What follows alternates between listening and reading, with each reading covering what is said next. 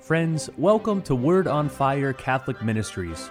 Word on Fire is an apostolate dedicated to the mission of evangelization, using media both old and new to share the faith on every continent and to facilitate an encounter with Christ and His Church.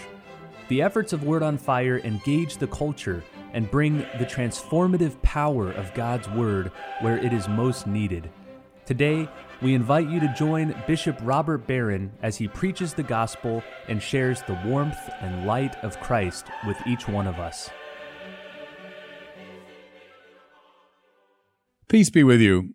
Friends, we come now to the fourth Sunday of Lent, and I'm going to continue my reading of these marvelous Old Testament readings the Church gives us for this holy season. We've been kind of walking our way through salvation history, looking at the great texts about the original blessing and the original sin, then looking at the call of Abraham, the beginning of God's rescue operation. Just last week, we looked at the book of Exodus and the great stories of liberation, and we saw how the road to healing is always blocked. The road of conversion is always a painful one, but yet we have to press on under God's providence.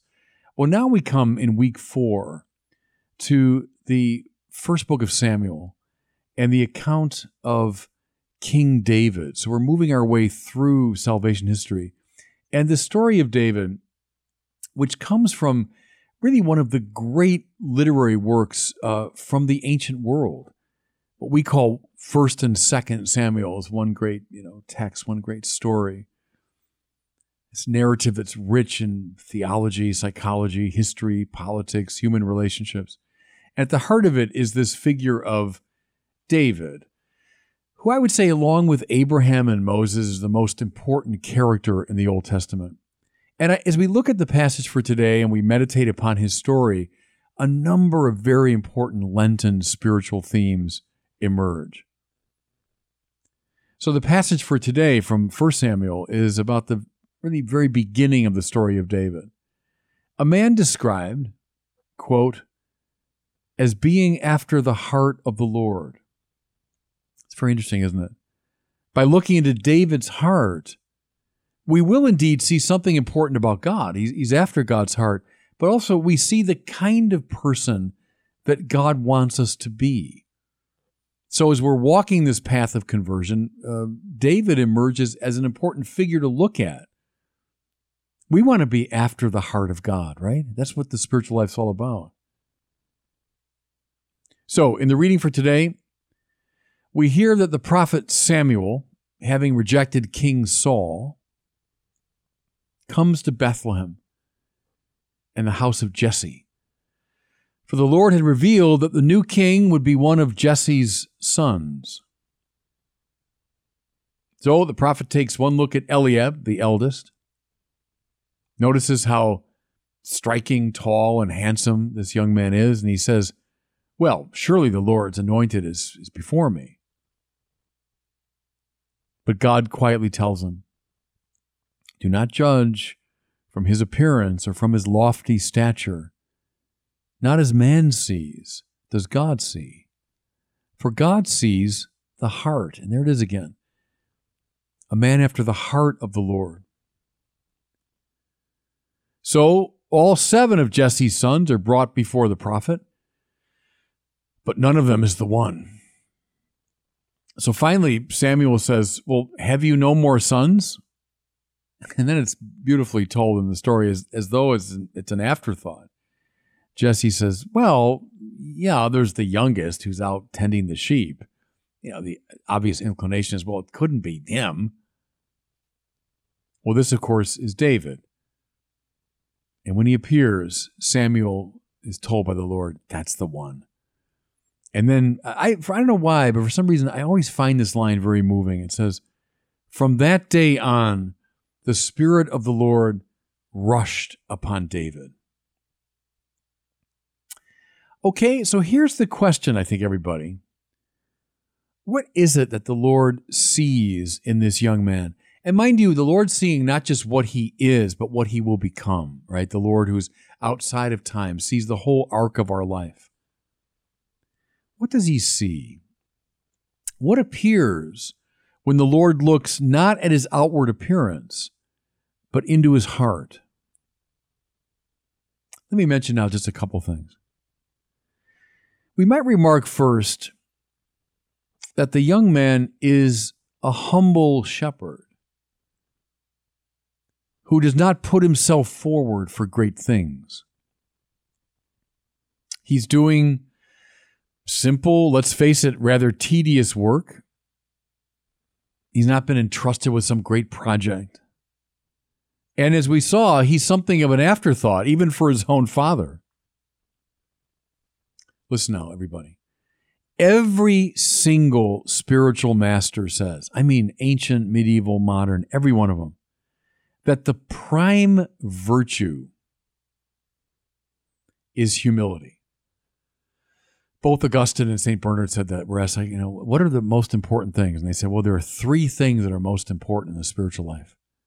Humility, humility, and humility. Now, how come?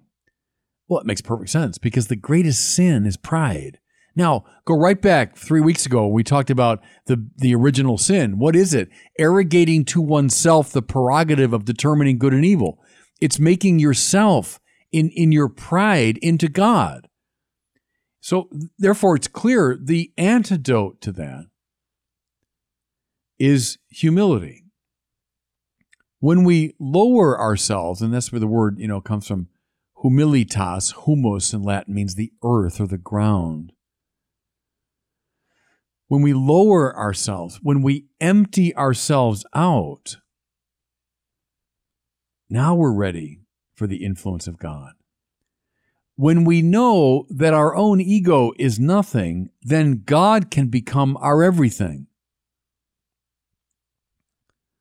Paul says, it's no longer I who live, it's Christ who lives in me. Do you see how that's the voice of a humble person? Now, mind you, and Paul's a good example here, this has nothing to do with kind of some exaggerated abjection or so low self-esteem. Obviously, Paul didn't have any of that.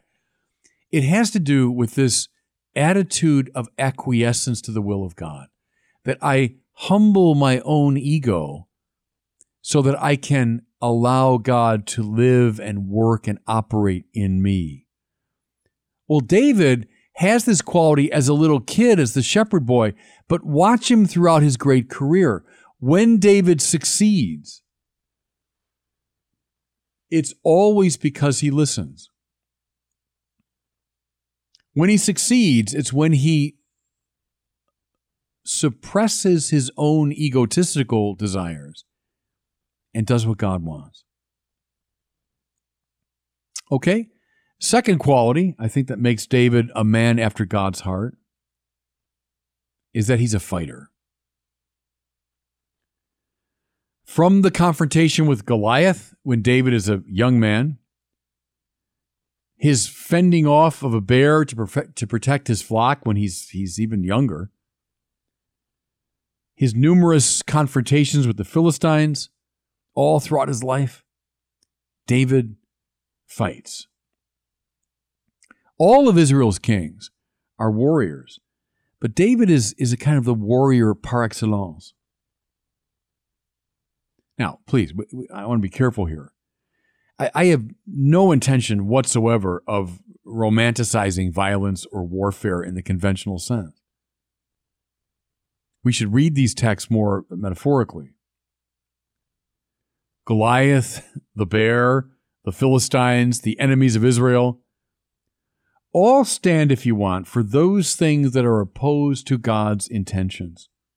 So think of them as hatred, violence, stupidity, cruelty, injustice, all the manifestations of sin, all the tohu vabohu.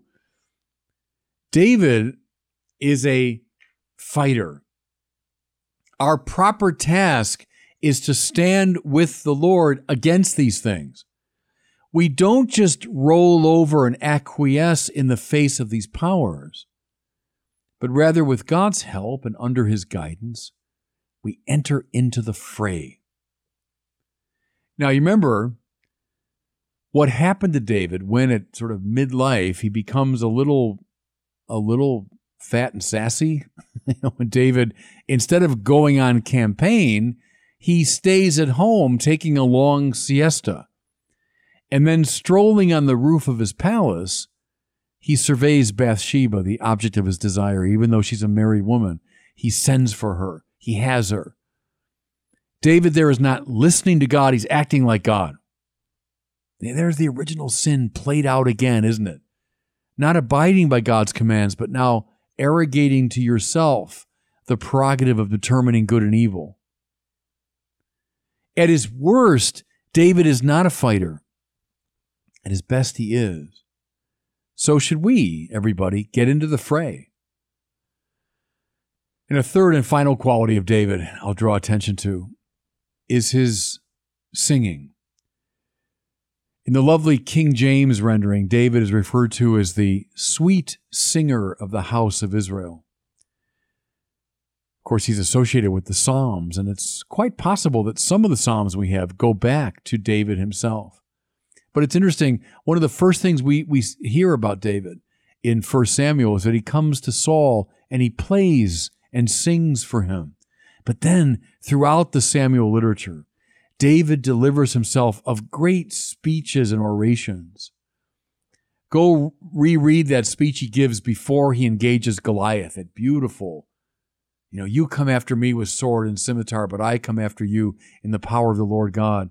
Think of his beautiful poetic lament upon the death of Saul and Jonathan, how the mighty have fallen upon the heights of Israel. Read that in the very beginning of 2 Samuel. How often great political leaders have stirred their people precisely through speech. Think of Franklin Roosevelt's, inaugural. The only thing we have to fear is fear itself. Think of Churchill's addresses during the Blitz. We'll fight on the beaches. We'll fight in the landing grounds. We'll fight in the cities. We'll never surrender.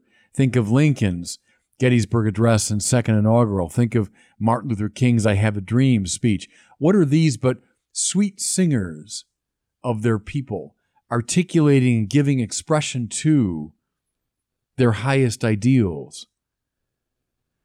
From St. Paul to John Paul II, how often the church has been shaped by great words.